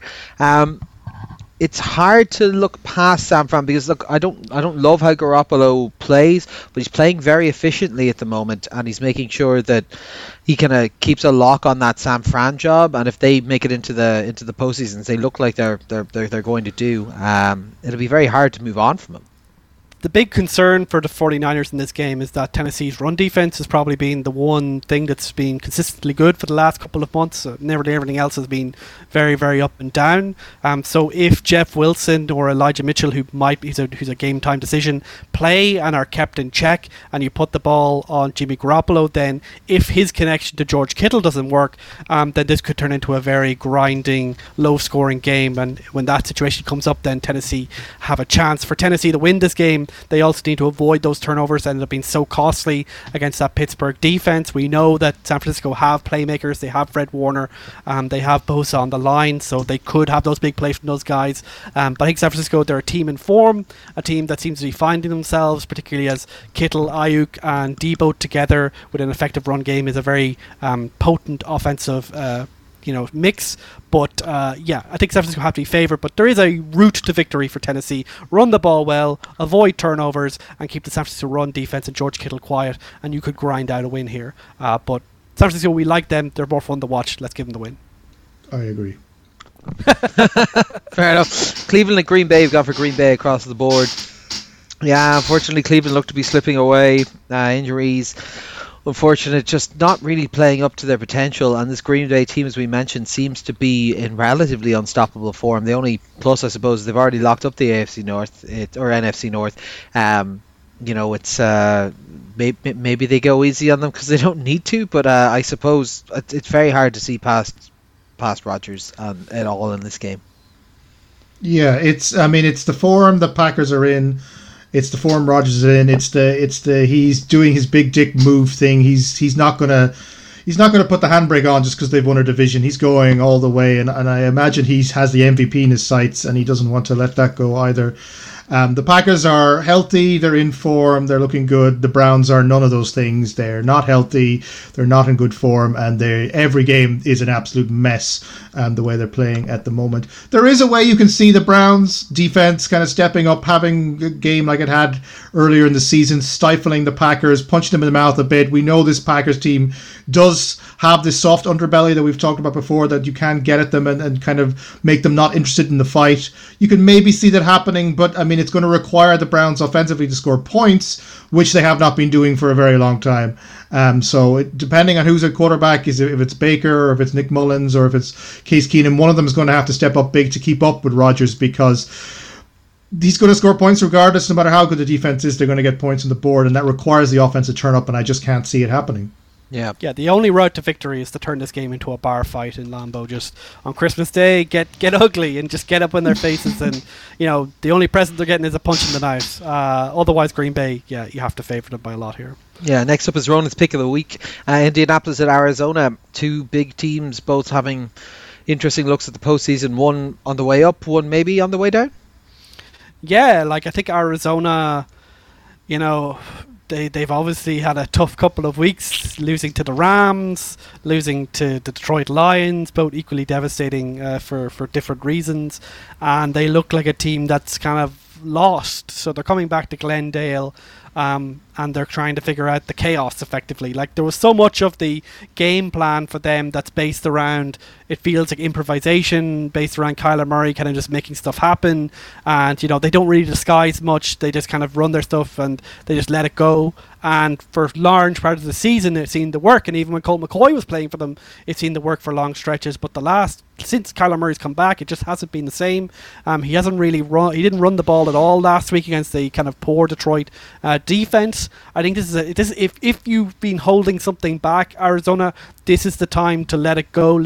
Put Kyler at risk. Let him do what's going, because the NFC West is very much in jeopardy if you lose this game, and you're coming against a team in Indianapolis that play tough, hard-nosed football. We know what Indianapolis, similar to Arizona, they know what they need to do, but it just happens to be the complete opposite. It is order versus chaos. It is Jonathan Taylor running it down your throat 30 times a game, and ripping off the occasional touchdown or two on those long runs. It is Carson Wentz, holding the ball, being reserved for play action, and hopefully refusing to do the one or two dumb things that he is prone to do per game. And their defense stripping the ball away, getting turnovers, making the life of every ball carrier on the other side hell. And Arizona are doing this without DeAndre Hopkins, and I think that makes a huge difference. Not because Hopkins is playing well this year, but simply because Hopkins, by his mere presence, tends to pull away the elite cornerbacks like the Jalen Ramseys, and probably in this game it would have been Kenny Moore.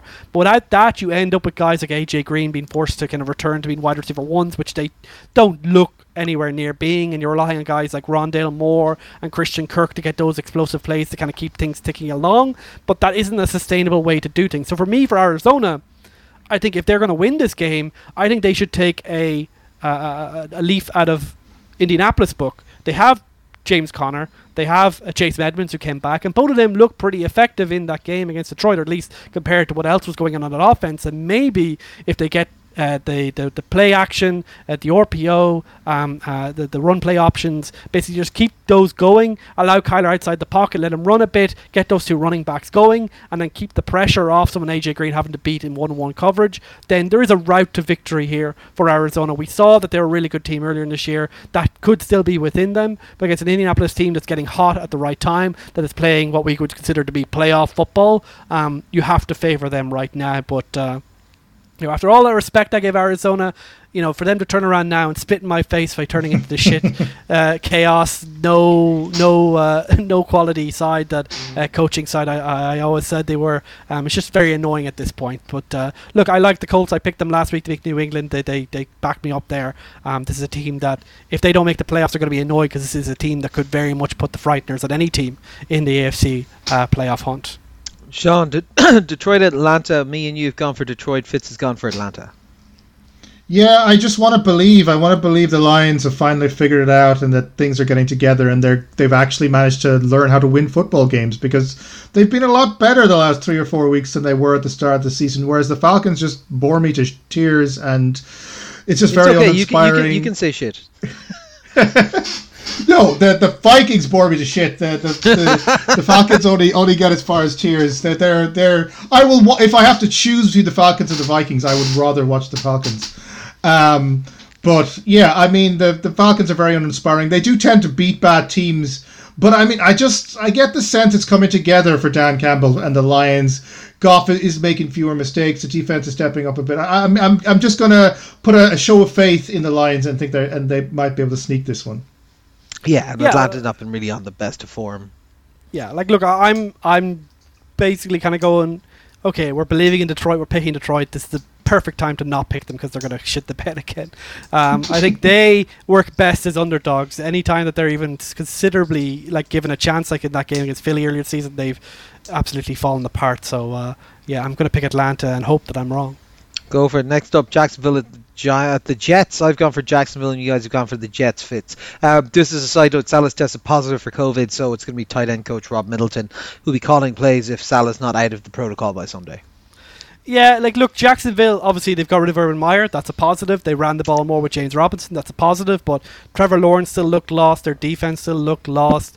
And for the Jets, it's been very much a Jekyll and Hyde situation for them. They've played well early in games when LaFleur's been able to use a lot of trick plays and presumably scripting up some stuff for Wilson to make his life easier, but they've seemed to fade away in every game they've played recently. But against a Jacksonville team that's been playing so poorly, perhaps they can get up early, they can build on that, run the ball well with Michael Carter who's back, and get a win here. But both these teams are so bad, it's really a coin toss game. Yeah, my only reason for Jacksonville is just that I think the Jets guys, I know they're part of a multi-year rebuild, so they're like, they're selling themselves within the building. I think a lot of Jacksonville players are like, we've got 3 weeks left to sell ourselves to whoever comes in next, or to get ourselves a roster spots somewhere else. I think the next 3 weeks matter more to the Jacksonville players and to the Jets players.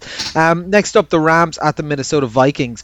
We've gone for the Rams across the board. Why, you ask? Well, because none of us like the Minnesota Vikings, although we can guarantee that this will end up, it'll be within a score with 5 minutes left to go. I don't hate the Vikings, because I've understood them from the start. They are who they are. They're the perfect 7 seed. Now New Orleans are getting spicy, so maybe they might even get that. But look, against the Rams team, which is getting hot, which has found a really good identity by running the ball more with Sony Michel, which is setting up more of the play action, reverting to a certain extent to the Jared Goff era, where that play action was so devastating, and mixing that in with the kind of more effective Stafford play, where he can obviously orchestrate the offense from shotgun if he needs to. That mix is what I think they needed from the start, and to see that come in the last month or so, it seems to have made all the difference for them. And their defense, while it seemed to have a mid-season kind of fill up, kind of poor during the middle of the season, seems to be coming back up, building on the kind of elite players they have. So against a Minnesota team which has very much flattered to deceive, except for that Green Bay win recently, you have to favour the Rams. But it's Minnesota. You never fucking know with them any given week. It'll be close. They don't do blowouts. I mean, the Rams, I think they've started to figure things out since the bye week. They're coming together as a team. I mean, yeah, and the Vikings, I mean, it's just the Vikings are the Vikings or whatever. I mean, I do want to give a shout out to Kirk Cousins, because I didn't get to do it in the game reviews, for throwing the worst interception I've ever seen in my entire life against the Bears. That was quite impressive. There wasn't a receiver within 15 yards of where he threw the ball, which was quite impressive from him. Keep that up, Kurt, and you and I will be okay. But yeah, I think the Rams are getting together, and this is the kind of win. I mean, it is going to be close, and it probably is going to go down to a last-minute field goal. But these are the kind of wins you have to get, especially the division is opened up for the Rams. And if they can get some sort of home field advantage for the playoffs, they could be very hard to stop. Yeah, no, it should be an interesting one now. Jets at Philly. We've gone for Philly across the board. Giants at Philly. Doesn't matter. We've gone for Philly. Like New York, you're a big place. Get better football teams. What the fuck, like? Yeah, look, Philly have figured out that the trick to success for their team is just to run it the whole time. Their quarterback can run well. They've got multiple good running backs, or at least, good enough to get yardage for this team, running backs. They should have no problem here with the Giants, who are, let's be honest, at the tail end of a season that they'd rather forget, as has probably been true of the last 3 or 4 of them. They haven't had the development they were looking for out of almost any of the players, and there's a lot of discussion about whether or not Saquon Barkley might be traded or out of there anyway after this year as well. So just, don't bother watching this game. Expect Philly to win by holding the ball for 40 minutes and running a lot. Buffalo, New England, Sean, this is your pick of the week. Yeah, huge game. Obviously, AFC East on the line. Whoever wins this basically wins a division. Pats won that weather game a few weeks ago. The Bills are going to come back. I mean, I love the Pats, but I do feel that maybe teams, that 7-game winning streak they went on kind of caught everyone off guard, but I think teams are beginning to maybe figure out how to get at them. I mean, the Bills don't have the running game that, say, the Colts did, so it's going to be harder for them to win, but I think the form that Josh Allen is in, he seems to just be, I'm going to take over this game and I'm going to get it to the playoff because no one else in this team seems to be doing the business, so I'm going to do it. We'll get them over the line. The Bills defense, obviously, I think will handle the Pats offense, because I mean, I can't see a great deal out of it. I don't think the Pats are going to try and run the ball 45 times this time. I think they might have to rely on Mac Jones throwing 46 a little bit. 46 times. Yeah, no passes at all, just all runs. No, I think Mac Jones, I mean, I do like him, and he definitely exceeded my expectations, but he's still a rookie, and there are times when you can definitely tell he's a rookie. In these kind of big games, if the Pats don't get the lead and don't have a lead they can sit on, you don't want to get into a shootout, because you can't rely on this Pats offense to score enough points in a shootout. And if Josh Allen's in the form he's in, then I think the Bills are going to get ahead, and then it's going to be very hard for the Pats to keep up. That seems a fair analysis on that one. Realistically, I don't fully throw out the snow game, but I do think that it's not indicative of where the two teams are. So I think this will be a close one. I think it is very interesting to see how they'll play, provided the weather isn't also just ridiculously shite in New England this time around. Oh, but it's such a notably pleasant place to play usually. And like, People look, sipping pina coladas out of hollowed out. I think it's worth saying we're all picking Buffalo across the board, but that's not meant to be disrespect to New England. I think New England are very much in this game. They will make life very difficult, and they have a template. Sean only picked it so that they could print it off and use it as like what's called notice board material. So they go like, look, no one believes in you. This podcast we found in Ireland, they're all going against you. But we know what both these teams want to do. Buffalo might want to run the ball a little bit more just to have that in their back pocket, but. I think both teams know what they need to do. If we know what they've done there, I think for Buffalo, obviously I picked them as a Super Bowl contender. I think they should get this done, but against New England, it's going to be very hard. This is very much coin toss territory. Yeah, running Chargers at Houston. We've gone for the Chargers. Yeah, because Houston are bad. I don't care if you beat the Jags, you're still bad, and the Chargers, despite their chaotic energy, shouldn't be so chaotic that they can lose to the fucking Texans. So Justin Herbert, have a big day. Austin Eckler, if he's healthy, have a big day. And defense, get a few of those turnovers and get a bit of respect in your name. Yeah, Tampa Bay, Carolina. This is you, Sean. We've gone for Tampa Bay across the board. So Carolina won't be able to capitalize on the complete lack of weapons on Tampa Bay. No, I predict the Tampa Bay Buccaneers will score points this week. And I know it's a big call, but I think they'll get there. The pieces aren't there, but I think they'll probably have figured out some way to get the ball down the field and use what they have. The big problem the Panthers have is that their offense is basically non-existent. They've got 3 terrible quarterbacks, which is quite an achievement to manage to have basically 3 starting quarterbacks, and they're all bad at the moment. I can't see that the Panthers actually scoring an awful lot of points. Their defense is pretty decent, but I think the Bucs have a weird Saints thing, and I think outside of that, they're better than a team that they get shut out. They will get it together with injuries, and I just can't see the Panthers offensively doing enough to keep them in a game against a team that's potentially as good offensively as the Bucs are. No, that's fair. Next up is my pick of the week, Baltimore at Cincinnati. Me and Fitz have gone for Cincinnati. Sean's gone for Baltimore. Look, huge game, huge knock-on impact on the AFC North standings. Cincinnati, they stopped their slide last week with a uninspiring but got the job done win against Denver.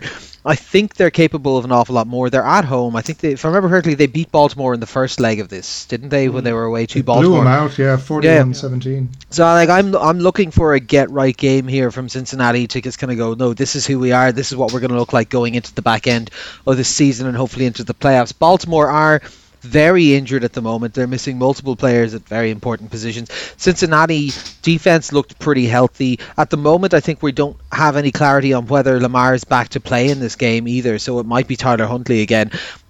I just think this is, again, I said at the previous one, this is the chance for Cincinnati to make a statement, to have a big game against a big divisional rival and prove that they're not just one of the also-rans, that you have to be taken seriously.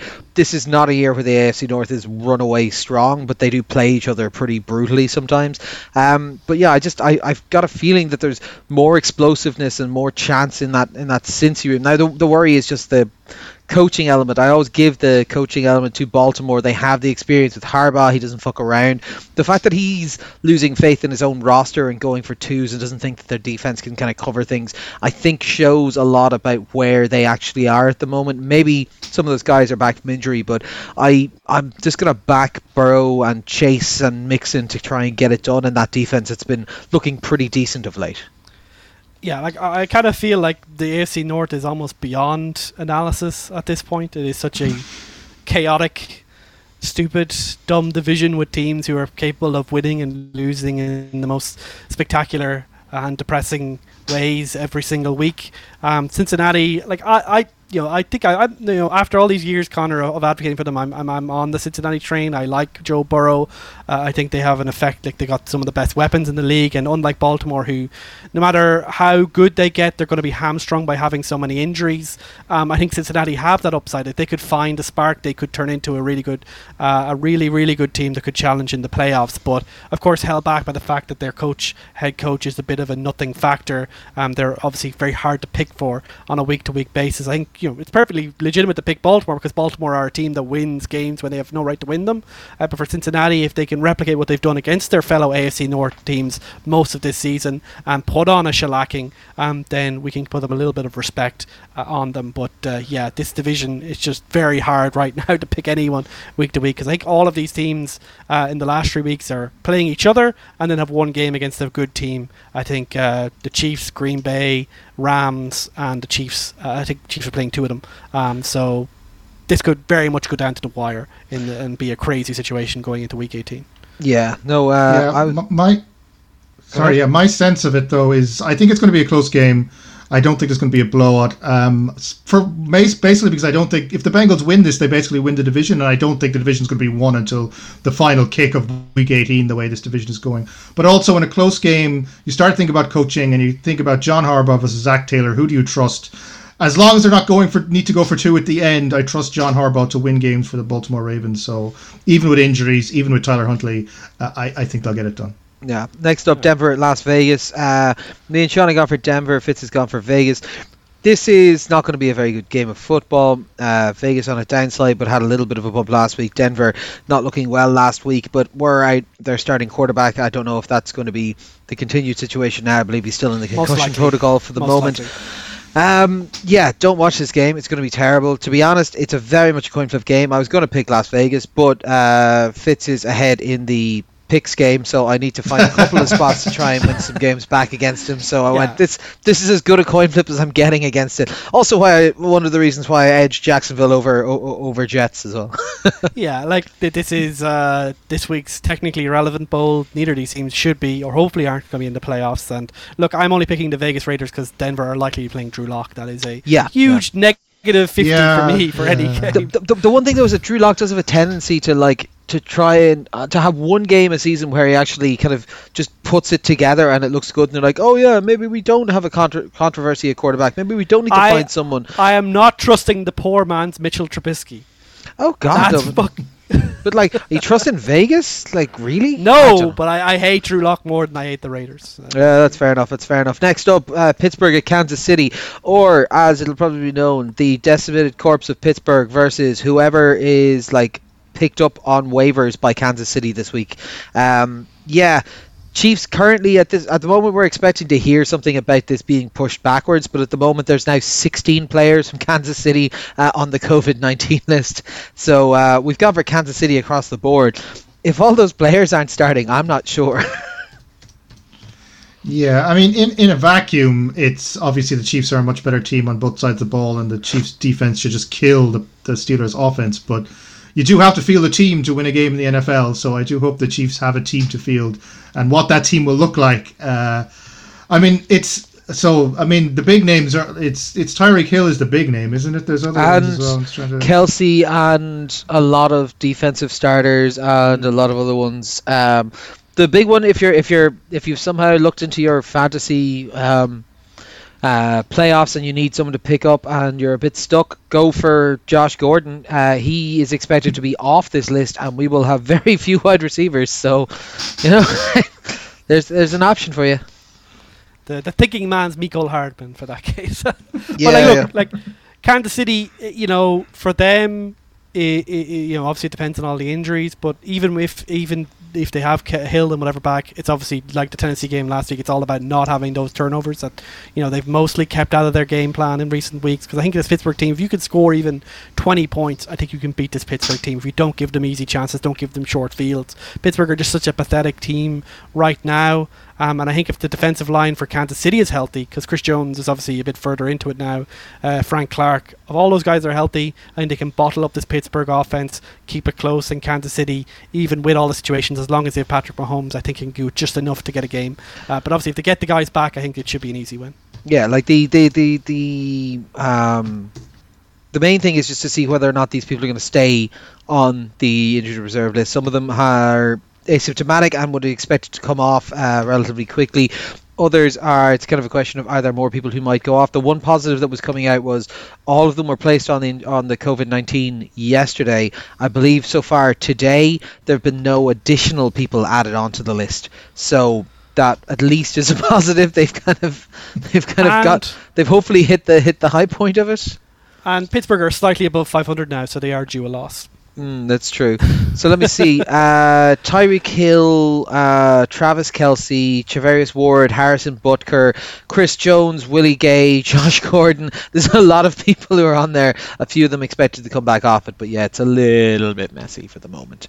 But yeah, if at least some of them come off, then we should be hopefully good to go. Chicago at Seattle. We've gone for Seattle across the board, Ronan. Yeah, this game's basically irrelevant for playoff purposes. Seattle, very disappointing, especially in offense. Chicago hitting themselves in the face, and they've shown sparks here and there, but just very hard to trust a Chicago team when the chips are down if it's close. Chicago were officially eliminated last week, right? Yeah, but this game is irrelevant and not worth watching. Yeah. Washington football team at Dallas, Sean. Yeah, it's good to know with all the crazy things happening in the world and COVID and everything, you can still be guaranteed there'll be an NFC East matchup that is effectively a dead game on Sunday Night Football. I bet the NBC guys are really pissed off that the Eagles won on Tuesday, because this kind of absolutely kills this game as a contest, because the Cowboys have basically won the division, and they've already proven they're better than Washington because they beat them fairly comfortably, albeit kind of letting them back in at the end earlier. I mean, the Cowboys' offense is a bit all over the place. They're not quite where they were, but I still think they've got enough to beat what's going to come out of Taylor Heineke and such like. The Washington defense has not quite reached the level we've expected. The Cowboys' defense is getting some nice turnovers and stuff, so they're going to be at Heineke or whoever plays all games. So yeah, I think the Cowboys are just a better team, and I can imagine that by midway through the fourth quarter, Al Michaels and Chris Collinsworth will be talking about something else than the game, because it will be that golf, much, isn't it? They always love going on about golf, isn't it? It could be a potential Garrett Gilbert revenge game, you know. Hopefully not. Hopefully get Heineke back, but yeah. Yeah. Monday Night Football. This is a grim game. Monday Night Football. Miami. I don't know if it's grim. I think it's interesting. It's Miami at New Orleans. It's an arm wrestle of a game. Yeah, like these are two teams who are both somehow inexplicably absolutely in the midst of wildcard races here. Like Miami on the back of 7 straight wins, something like that. 6 straight wins, looking for their 7th. Like it's. But I would point this out is the Miami team that we saw play so poorly in London. The 6 wins. Yeah. The 6 wins is basically the softest schedule ever. They've beaten the Texans, the Ravens. Okay, that's the one win they actually got. So they, aside from the Ravens win in this 6-game streak, they've beaten the Texans, the Jets twice, the Giants, and the Panthers. So I would not read into a 6-game win streak what you would normally. But they only need 10 points. It's true. That is true. And New Orleans are just such a weird team, because they obviously have a good head coach. I think Sean Payton's dealing with some COVID stuff. Their defense has been playing really well. It seems to have kind of be rounded back into the form we expected from last year. But Taysom Hill is just really, really weird. He's got a hand injury, so even his poor throwing generally is even more scattershot than usual, though he seemed to have a couple of nice big shots to Callaway in that game. But that was mostly set up by the fact that they had good short fields and the run game's going, and they barely used Kamara in that game against Tampa Bay. And yeah, I think Miami, they've won a lot of their games based on turnovers. They've won by dominating and kind of getting the ball and getting those short fields and setting up for Tua with the play action and the RPO. And Tua, he's such a weird quarterback, because on RPOs he's great and some of his stat lines have been pretty solid, but he seems to have games, including against a very bad Jets defense, where he just completely makes huge boneheaded mistakes, and in the red zone they seem to not trust him greatly. Now I think they're expecting to get Jalen Waddle off the COVID list in this game. I think he's already off it, so that's a huge fill up to their offense. He's really been the engine of them going forward. They'll get Myles Gaskin back to complement Duke Johnson. I don't know how that running back tandem's going to go. So I think Miami, even though they've played worse teams, have shown enough and have at least a semblance of a sensical offense. And given that their defenses are both quite good, maybe that could be enough. But with Taysom Hill and Alvin Kamara, you have to give New Orleans a chance. But this is an arm wrestle of a game. Don't expect it to be particularly high scoring. But one for the purists, certainly. I'm surprised that we've all gone for Miami in it, but yeah. It should be for the purists. It's like, as I say, 2 a.m. in the morning on the night of the 27th of December. You'll be pissed as hard after 4 days of Christmas, and you'll be like, I want to stay up till 2 o'clock in the morning and watch Miami take on New Orleans. The difference is Miami are tractable. I can understand Miami. New Orleans, No idea, and it's confusing and upsetting, and perhaps it's better that we don't have to deal with this in the playoffs. Yeah. Who knows? We'll see. But yeah, that'll wrap it up for this week. So obviously we said we're off on our random adventures around the country. Any other plans other than that? Just sit back, eat, be merry, have Christmas presents and watch some sports ball? Yeah, it's Christmas. Watch Christmas movies, and the Christmas University Challenge has started, and yeah, just the usual kind of chilling out Christmas stuff. Very good. Yourself, it's no wild adventures. You're just looking forward to being able to shower and poo again. Yeah, pretty much. That is looking like the peak of. Hopefully, I'll get that'll happen tomorrow, and then I'll be refreshed and ready for Christmas and get going out of that diabetes tab. Excellent. I'm gonna have to just go and pack up a few bits into the bag now and throw the stuff into the car, and then go across for a quick swim in the shower, because again our shower is not set up yet either. We do have a toilet, but it's just got no cistern in it, so it's a manual flush toilet. So yeah, not the best. But yeah, up in Donegal tomorrow, and then all those adventures, and we'll be obviously recording as well over the Christmas period. We're not 100% sure, because we imagine some of these might move depending on the COVID stuff, so we'll keep a close eye on that, and we'll work around that. But for now, I suppose it's bye from myself, bye from Ronan, bye from Sean. Bye. It's been all 4 quarters. Thanks for listening. We'll chat to you next week.